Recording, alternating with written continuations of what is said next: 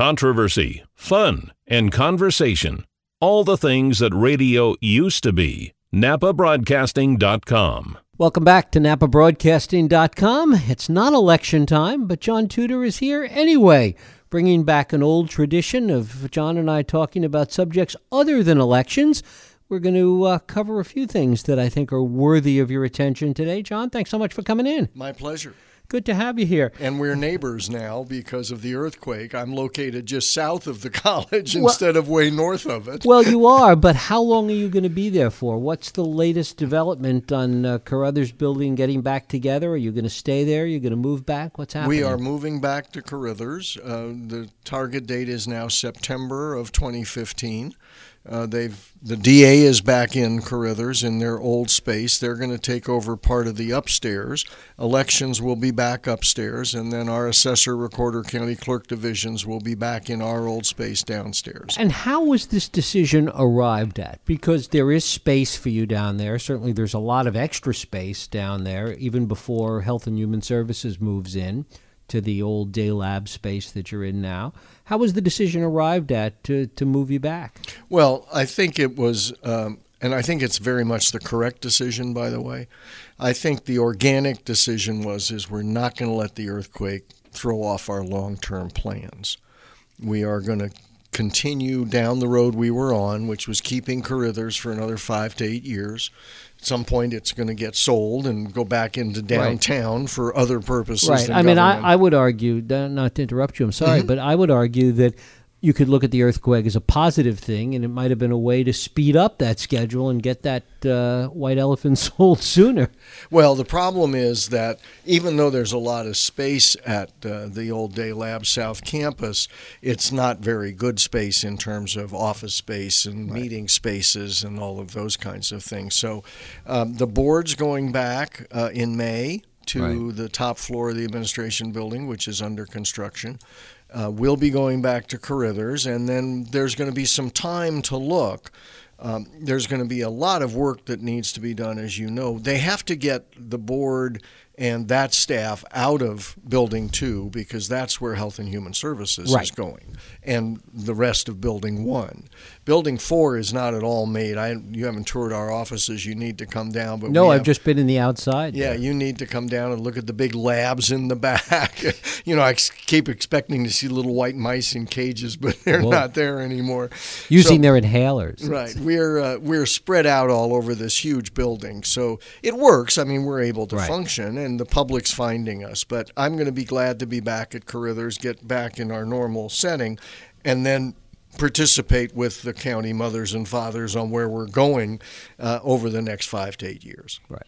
But once you move back, you're there for a while. I would expect so, because one plan might be to bring more down to Carruthers from the downtown. The long-term plan is because of the courts buildings, both the historic justice and the new criminal courts building, that the courts are going to stay downtown, which means the public defender and the DA and probation are all going to stay downtown. The sheriff's bailiffs even though there. The jail may not be staying downtown. That's right. And that is an issue in terms of transportation. But the long term might be to retrofit one of the other buildings at the South Campus to handle administration and offices like ours. There's plenty of room there. It's going to take several $1 million to do that because, taking the labs out and restructuring and replanning is a big deal. They're spending, I think, $10 to $15 million on buildings 1 and 2, which is still, as you know, a $45 million savings over rebuilding the campus on Old Sonoma Road. So it was a stroke of genius, even without the earthquake, to buy the South Campus. Yeah, it's interesting to think about. I mean, I'm not the first person to say this by far, but what would have happened in the earthquake had that Day Labs facility not been there, not been bought, not been owned by the county, even as a temporary solution? Absolutely, it would have been a disaster. I mean, I had to conduct an election, as you know. We were up and running on the Tuesday after the Sunday earthquake, both in at South Campus, and our recorder and clerks were crowded into a small area downtown. So, no, it was just serendipitous. I don't know where everybody would have gone. No, I gave a presentation to some of my fellow colleagues up in Sacramento from the elections world, and I said, look, two things you got to think about: your network and where you're going to be if your building's closed. I said, we were out at 3:20 a.m. on a Sunday morning, and then all of our stuff got picked up by people we didn't control and moved, and we had to reestablish ourselves. Fortunately, it wasn't October 24th with the November 4th election, so it worked fine. But we were very elections fortunate. have been canceled. I mean, that's happened too. Not often. Well, I mean, the only one that comes to mind is the New York City election immediately following 9/11. Right, but not a big federal election. Right. You know, that was a New York City-size election, and of course they postponed that after 9/11 until they could do it. But a federal election, you know, you don't hear about it. You hear about the polling places being extended or special stuff being brought in. But, you know, the earthquake affected a lot more than the county. As you know, we sent out 1,400 letters to property owners who were both red-tagged and yellow-tagged. And how did that work? Did you send out those letters? Did people have to apply to be reassessed? Did you make a proactive reassessment in some neighborhoods? How did that work? Well, it's a twofold process. There is an application process, but the assessor who knows about a calamity, and guess what, I knew about the earthquake, may also on his or her own initiative start the process.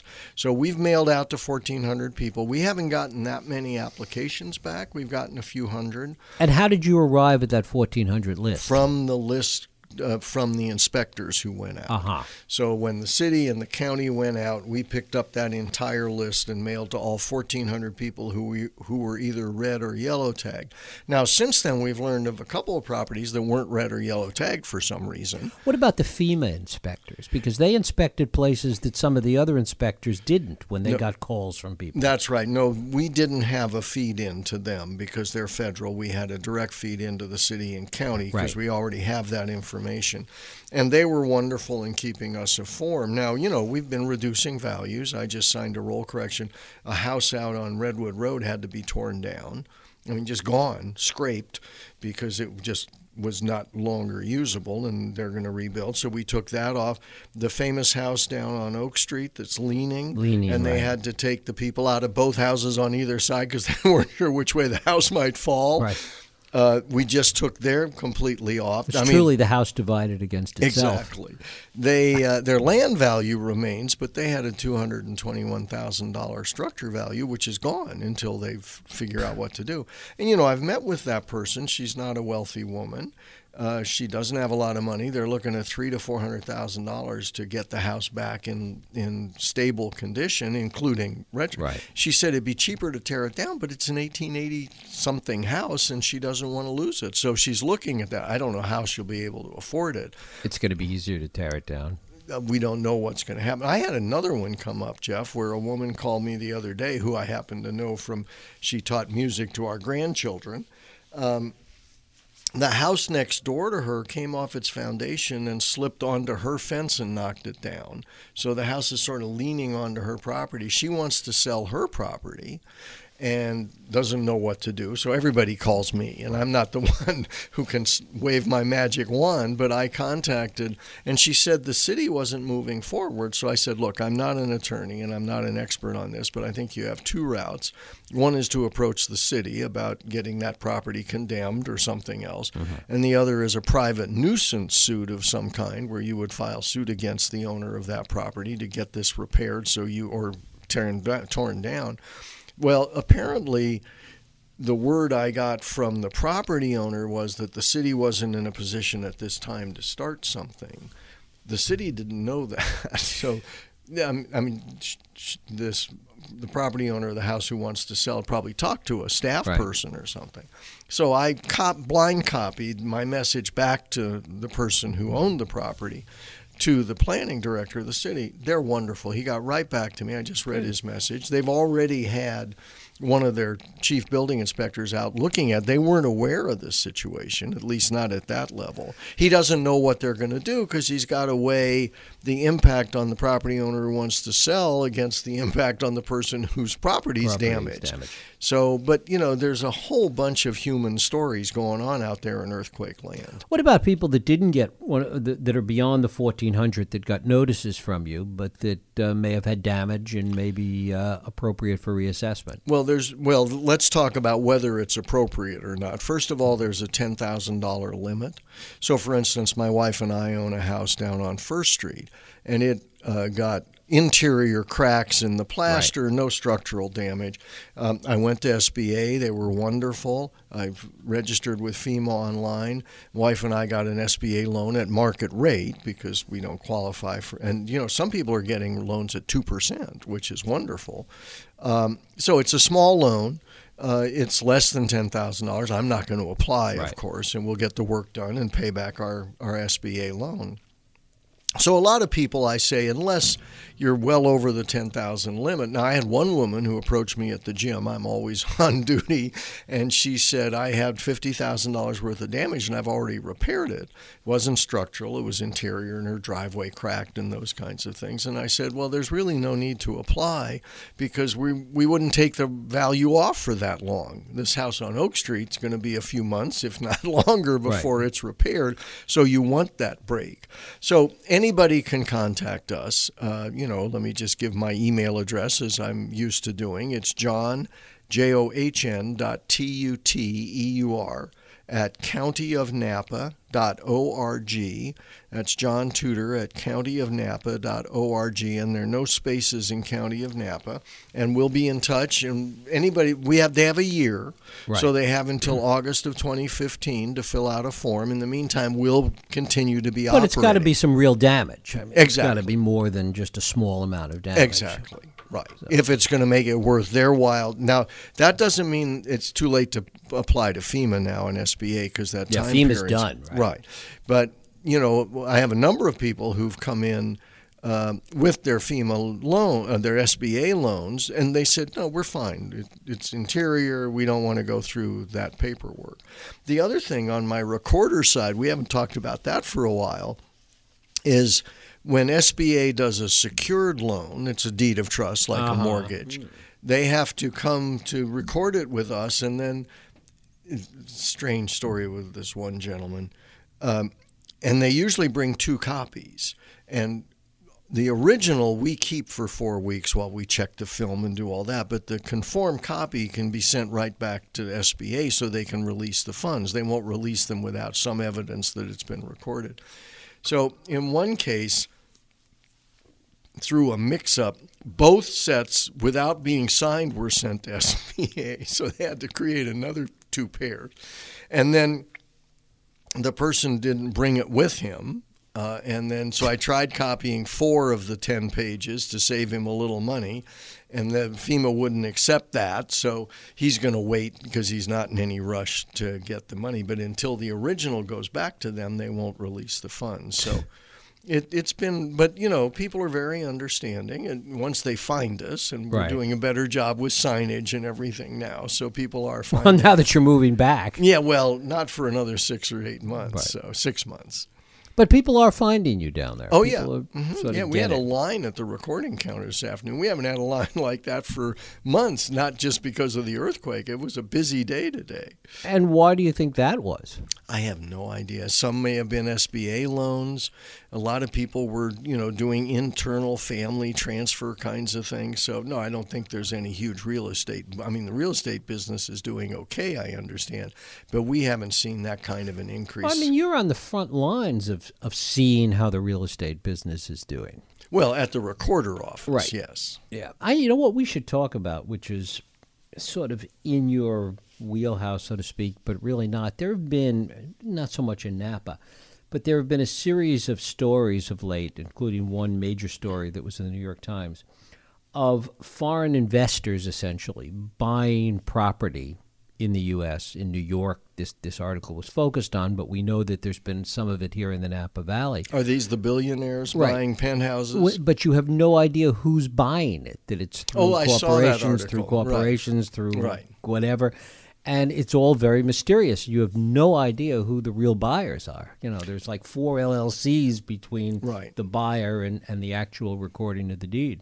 We're not seeing much of that. We've had a couple of very famous people, including, now that he's gone, Robin Williams, which is pretty well known that he owned property here.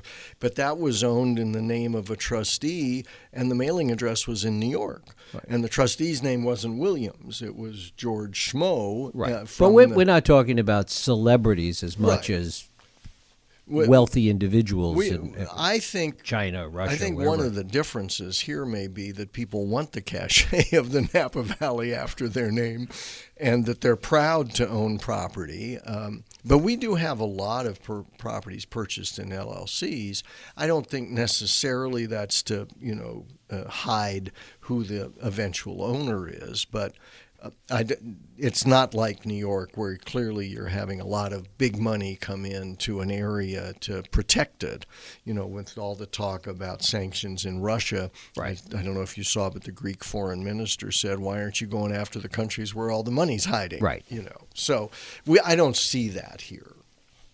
You don't see any of it, or you just don't see much of it? Other than the celebrity types. I mean, we had one person who's, has done a great job of hiding his family's wealth and everything, but he bought the property in his own name. Right. So, because there are certainly properties here that are in the, let's say $20 million and up price range that right. would be perfect opportunities for people to sink a lot of money into that they were protecting. Yeah, I think that the difference between here and the New York second homes, or whatever those homes are for the Russian billionaires or oligarchs, is that here people are on the ground.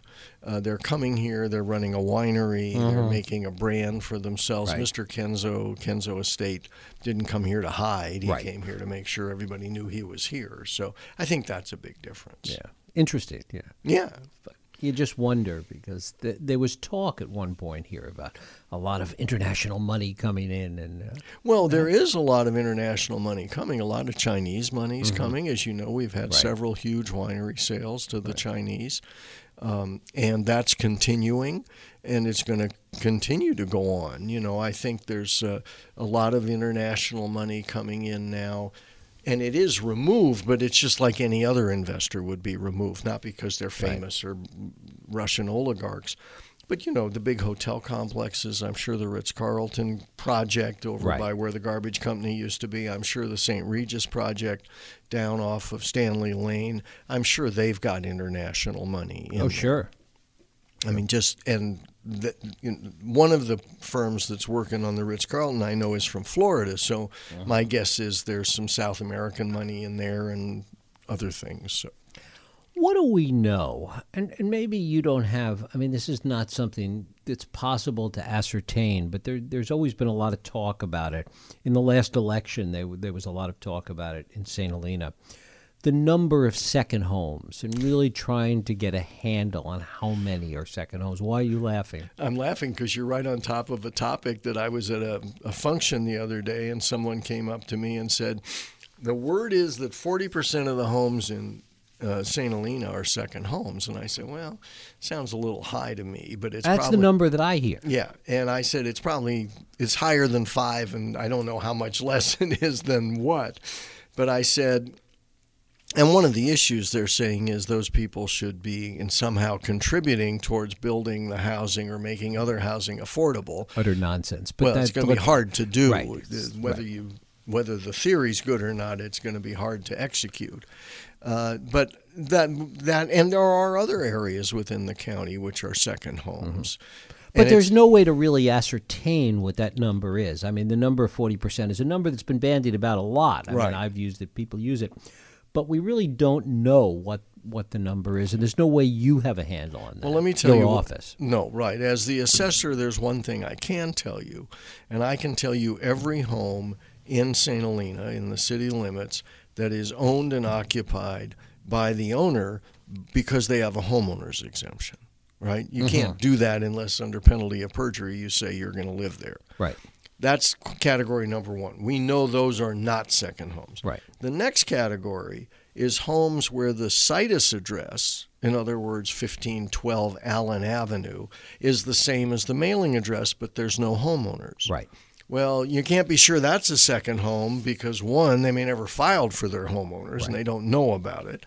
Or two, they are a second home and they just don't file for the homeowners because they live in San Francisco or Miami or something like that. The third category is where the situs address does not match the mailing address. In other words, it's 1211 Stockton Street and the mailing address is 1425 Modesto, in Modesto. Well, clearly that could be a rental rather than the second home. So there's a difference between a rental unit and a home that's vacant, Right. except when somebody's there. So, between those three categories of non-second homes, I have a little trouble thinking 40% is it's not unreasonable, but I think it's probably maybe a high by 15 or 20%, but that's just a guess.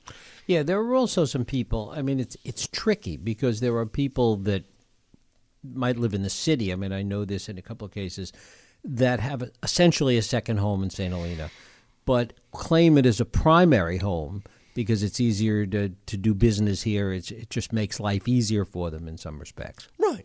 And, in many cases, their pied-à-terre in San Francisco is their second home, right? We had one situation where, if you file a homeowner's exemption in San Francisco, there are certain things that, in terms of condo conversion or something else, or rent control. If you're in a rent-controlled building, well, we had a case where someone from San Francisco contacted us, a firm that looks into this, and saw that the person had a mailing address in Napa. So all we can tell them is whether they do or don't have a homeowner's exemption in Napa, but those, or whether they're registered to vote here, or whether, I can't tell them about their driver's license because I don't have access to that. So those kinds of things go on a little bit too, and we even get those from out of state. Florida has a huge tax break for a homeowner, and they've contacted me on a couple of occasions saying, "Does X have a homeowner's exemption in your state?" Because we don't check between states. We do check between counties, so somebody's not claiming two homeowners exemptions. And we've written back and said yes, and then that person's lost their homestead there, or they've tried to cancel it here, or whatever's happened. So we do get involved in those kinds of things. Yeah, because the second home issue is people really, it's become a controversial issue, particularly up there, where everything is controversial, of course. The time of day. Of course.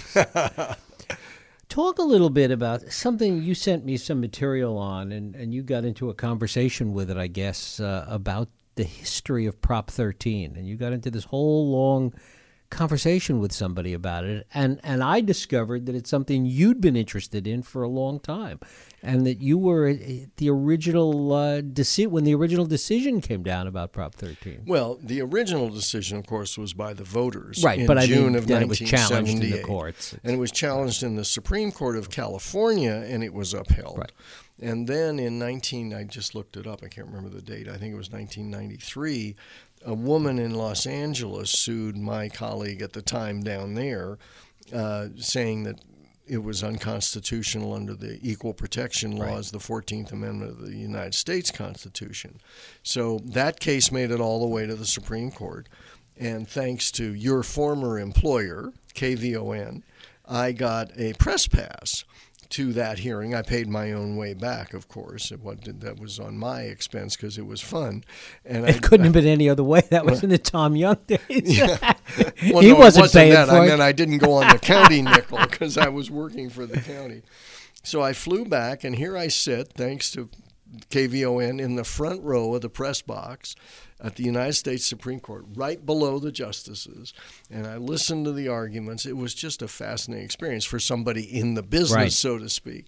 And as I said in my email to you and in talking to that other person, the judges ruled that you can't discriminate on age, national origin, sexual orientation, but you can discriminate on acquisition date. Right. They said everybody understands, I mean, some people don't, but everybody understands Prop 13, and they know that their taxes are going to be high, and if they leave their house, they're going to go up to buy another house in California. And he said as long as it's knowledge and it's not based on a protected category that's illegal, they upheld it. And it was an 8-1 decision. And, it's been that way. Now, there's still one myth about Prop 13, though, and I think you and I have talked about this, I don't know how many times, but it doesn't hurt to talk about it one more time. So somebody says, well, if I move, I'm going to lose my Prop 13 base. Well, if you're over 55, you can take it with you in Napa County. But everybody has a Prop 13 base. Has to be in the same county or the same state? In the same county. Okay. Now, there are 8 counties that let you bring it to them. El Dorado, and then some big counties like Alameda and San Mateo and Santa Clara. But most of the small counties don't let you bring it from another county. But if you're under 55, or if you just came to California, people say, well, I thought you only had a Prop 13 base if you lived there in 1975 or 1978. But no, every time you buy, you get a Proposition 13 base year value. And so if you bought in 88, you got a Prop 13 value. And if somebody buys next door to you in 2014, guess what? They're going to pay a lot more in taxes than you are because you've been in your house for 30 years, not quite 26 years. And so that kind of misunderstanding about everybody who owns a home in California has a Prop 13 base year value. It may just not go all the way back to 78 or 75. Right. And, of course, people looking at this from New Jersey or New York are shocked by it, period, given what they pay. You mentioned the New York Times article that you read. Well, I read the New York Times Sundays, and there's a thing on houses for what you can get for $2.5 million. Right. Well, it's always $2.5 million or 100,000, never 100,000, but it's always what you can get for. Right. It's always a number. And there were 3 in this last Sundays, and I cut them out to give to our staff. One was in Elk, California, which is on the coast just before you get to the Navarro River. Beautiful area. Nice, beautiful home on a bluff looking over. So here's what I look at. How much are their property taxes? Because it says California, $2.5 million. Was it $2.9 million? Something like that. $32,000 in property taxes. Next to it was a plantation in Louisiana.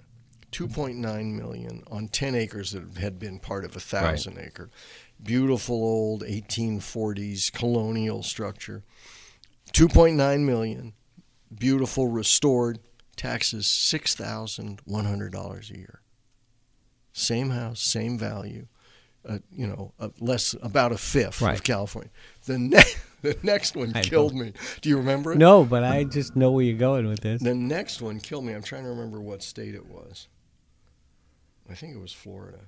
It was a penthouse in Florida, and $2.9 million, same price. The taxes, and this killed me. I've never seen this before. $59,000 a year, which is almost double California, and we're usually not at the top because in New Jersey and other Florida's not at the top. If that was in New Jersey. Oh, yeah. It would be, or New York. $75,000. At least $75,000. Plus $2,000 in condo fees a month, So I always cut those, when they're that big a spread, I always cut them out, especially when there's a California property in there. So, Californians are doing okay compared to much of the rest of the country, which is still on the cyclical reassessment every 4 years. Regardless of what you did to your house, you get reassessed based on what sales are in your neighborhood. Well, I look at it a little differently. I mean, California is doing very well when you compare it to places that anybody would actually want to live. You're not for New Jersey? No, I mean, New Jersey's fine. I mean, I would include New Jersey in that category.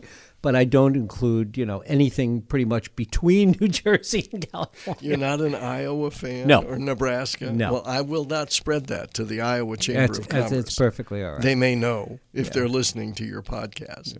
Have you ever thought about the number of places in this, let's just limit it to this country, that you would actually be willing to live? Well, I've lived in only three, San Right. Francisco, Cleveland, Ohio, and here. And there are only two of those that I would go back to. No Cleveland, huh? No Cleveland. Cleveland was a wonderful city. I mean, it was Back in the day. Well, yeah, 500 years ago. But I mean, it was having. You mean you're not going back for the Republican convention? Oh, yeah, next they're year? holding it there In Cleveland, this year. yeah. I won't be going for that. Have never been to a convention of any party. But, when my grandfather passed away, my dad said enough of the snow coming off of Lake Erie and enough of the summer humidity. And he and my mom had actually spent their honeymoon out here at the Bel Air Hotel in 1939. And so as soon as he had the chance, he sold a house and a farm and a business in Ohio and bought a house and a ranch and a business out here. And here we are. It's been 64 years. This coming May, he bought the ranch. With Imagine my being mother. in Boston. Oh, yeah. I have my cousins there, and she's coming out to see my other cousin, her son, and I hope she can get out. It's crazy. Oh, yeah. We are very, very fortunate. People travel all over the world, and we live in one of the you and I have talked about this. This is a global destination for people who own property, buy property. Another thing about international money coming here, it's because people want to. It's not so much investing in the Napa Valley, I don't think, as being here. Having this as one of their places that they can come. Before I let you go, I'm going to ask you something that I'm not sure you'll answer. I'm not sure there really is an answer, but let's play with it for a minute or two. Certainly, as you well know, there's a lot of talk at the moment, and don't know where any of it will go, but there's a lot of talk about how much further things are going to go in terms of winery development, and is there going to be some kind of moratorium, or will there be more limitations, and all this stuff that's out there, and it's floating around out there, and we'll see what the Board of Supervisors does and what the general sentiment is over the next several months, really. To what extent do you look at that as impacting property values? If development is limited, if moratoriums happen, I'm not saying any of this is going to happen, but if you think about that in the abstract, to what extent does that impact property values, and to what degree do you have to think about that? All right. Well, let me just put that in context of the Ag Preserve in 1968. It's coming up on its 37th anniversary this year in April. That was the big argument by the opponents of the Ag Preserve. You slap 20-acre zoning on our property, and it was currently 1 acre at the time. You could split 20 acres into 20 parcels. You slap that on, we can't give our property to our kids. The property values are going to go in the tank. It's the end of the world. And that was the lawsuit that they filed, both in Superior Court here. I think it only made it to the appellate court. I don't think it went to the California Supreme Court in 69 or 70, and it was upheld, the Ag Preserve, as a legitimate exercise of the police powers. Well, look at now. I mean, if we were Cupertino or Sunnyvale, which were gorgeous orchards back in the 40s and 50s, and I think I've told you the story. People used to drive down there to see the blossoms, like they come here for the harvest. Sure, Sunnyvale and Cupertino are more valuable now because Apple's built on it or Google's built on it. But for agricultural land, there's no land in the United States that's anywhere near as valuable as this, and we are now meeting European standards. In Europe, I think you and I have talked about it, they sell by the square meter, by the square yard, so to speak, not by the acre. We're meeting, so they're selling for 400 euros a square yard, which translates into about $300,000 an acre or $200,000, and that's what we're selling for here. So no matter what happens, unless there's something like a phylloxera outbreak or some unmanageable disease that wipes out the vineyard industry, I don't think that I have to, as the assessor, I have to worry about what's going to happen to property values. Moratoriums make things scarcer, which drives up the value. It drives up. I'm not saying down necessarily. It wasn't up or down. I mean, arguably, it becomes more valuable. Sure. If you've got one of the, say they're going to, all right, that's it. We got 500 wineries. That's it. No more. Those wineries just became a lot more expensive. The real And issue, do you have to then look at that in terms of No, the we let assessment the- side? No, the market will take care of it. First of all, there's no change of ownership by a moratorium. So under Prop 13, there's nothing that happens until there's a change of ownership. So those prices would just go up as the market. Well, you're seeing those prices now. $90 million paid for a winery and a vineyard up by Calistoga. A lot of that was brand and other things that we don't assess for property tax purposes. But, a lot of the famous wineries have sold. Warren Winiarski sold his. Dan Duckhorn sold some of his. And so if there was a limit, prices are going to go up. So I think the real issue here is more both the human scale and the environmental scale. Are we running into any limitations on groundwater usage, on air pollution, on traffic, on conversion of watersheds that's going to affect the aquifers over the future? I don't have an answer, and I'm not saying it is. I mean, it's been our context since 1968 that in the unincorporated areas of Napa County, and I was on the board supporting this when we passed the general plan in 1977, urban uses belong in urban areas. And what we're seeing now is that wineries are, in a sense, they're agricultural, but they're also industrial. Depending on their water usage needs, they're starting to impact those people who don't have water infrastructure like cities do. Of course, with the drought, everybody's in that situation. But no, I'm looking for, I won't participate. It's not my job. I had my 8 years doing that. But I think what comes out of the March 10th study session and where we're going to go from there. I think David Morrison's doing a great job trying to guide the department and looking at new ways of getting our arms around these issues, and I know the public's very interested. Public is interested, and it's very contentious. I mean, I think it's more contentious than it's been in a very long time. Well, one of the issues is it's easy to see and I'm not knocking them for being opponents. I mean, I'm a neighbor of people too, and I would be opposed if X was going to happen. I'm not knocking the opponents to the extent that the opponents are raising legitimate issues about the long-term health of both the natural and the human environment in Napa County. And the organized side for promoting winery growth and vineyard growth is the area that's what they do, and it's a legitimate cause for them. Right. Well, yeah. I mean, I question the human side, whether there's. I mean, I don't buy the traffic argument. Personally, I don't buy any of that. I want to see more visitation, more tourism, more. I knew that. Of course you do. Everybody does. Well, thank you. And it is a unique thing. I mean, there's all this talk about direct-to-consumer sales and the economic component, but there's another component to it.